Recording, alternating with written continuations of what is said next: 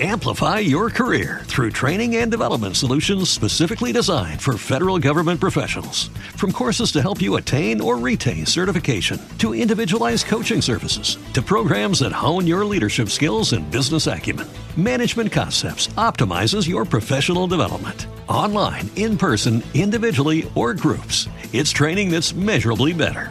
Learn more at managementconcepts.com. That's managementconcepts.com. Heart Medicine Devotion, The Carriers. Psalm 126:6. He that goeth forth and weepeth, bearing precious seed, shall doubtless come again with rejoicing, bringing his sheaves with him. Isaiah 46:4. And even to your old age I am he, and even to hoar hairs will I carry you. I have made and I will bear, even I will carry and will deliver you. Mark 2:3-5. And they come unto him, bringing one sick of the palsy, which was born of 4.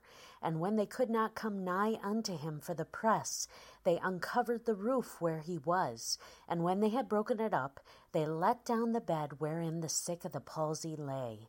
When Jesus saw their faith, he said unto the sick of the palsy, Son, thy sins be forgiven thee. Scripture reading, Mark 2:1-12. I used to carry a lot of guilt because I was more blessed than most. While many people had bad parents, a bad environment, and bad influences, I pretty much had the deluxe life package. Good parents, a home in the burbs, a pastor for a dad, Christian school, and it goes on and on. So when I messed up, it seemed way worse than other people's messes. I had no excuses, no scapegoat, just my own stupid decisions and a rebellious heart.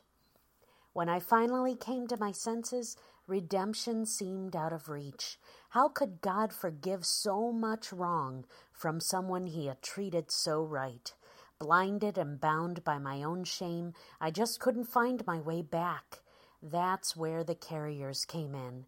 In his mercy, God put people in my path, people who helped me to see myself as forgiven, people who carried me back to the cross.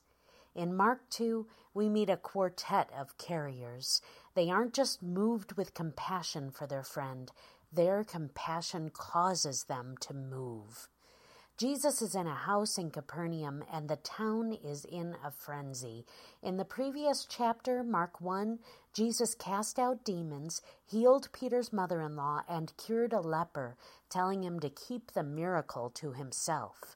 The leper did the exact opposite, and now Jesus can't go anywhere without drawing a crowd. So he is literally preaching to a packed house, standing room only, with an audience overflowing into the street. This is where the carriers come in. 4 guys rallying around their desperately sick friend.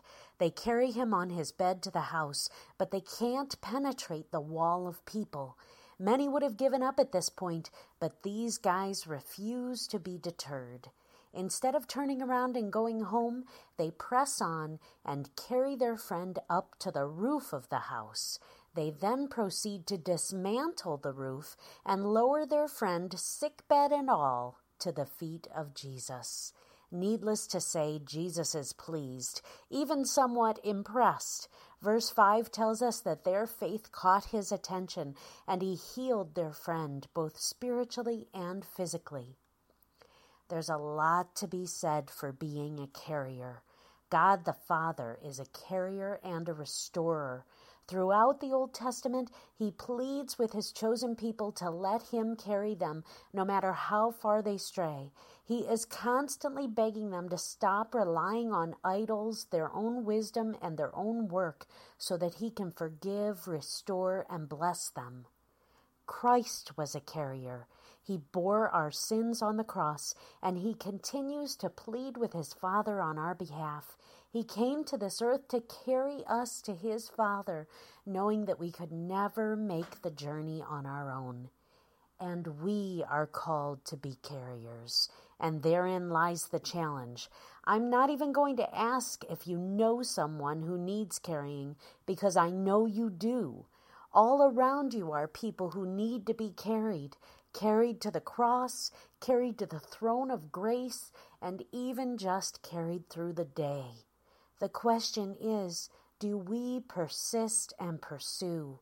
Do we turn around and go home when we hit a wall? Or does our compassion move us so much that we carry as far and as long as it takes to get them to Jesus? I thank God someone carried me. I know I didn't make it easy, and I want to keep carrying others as far as I can for as long as God lets me.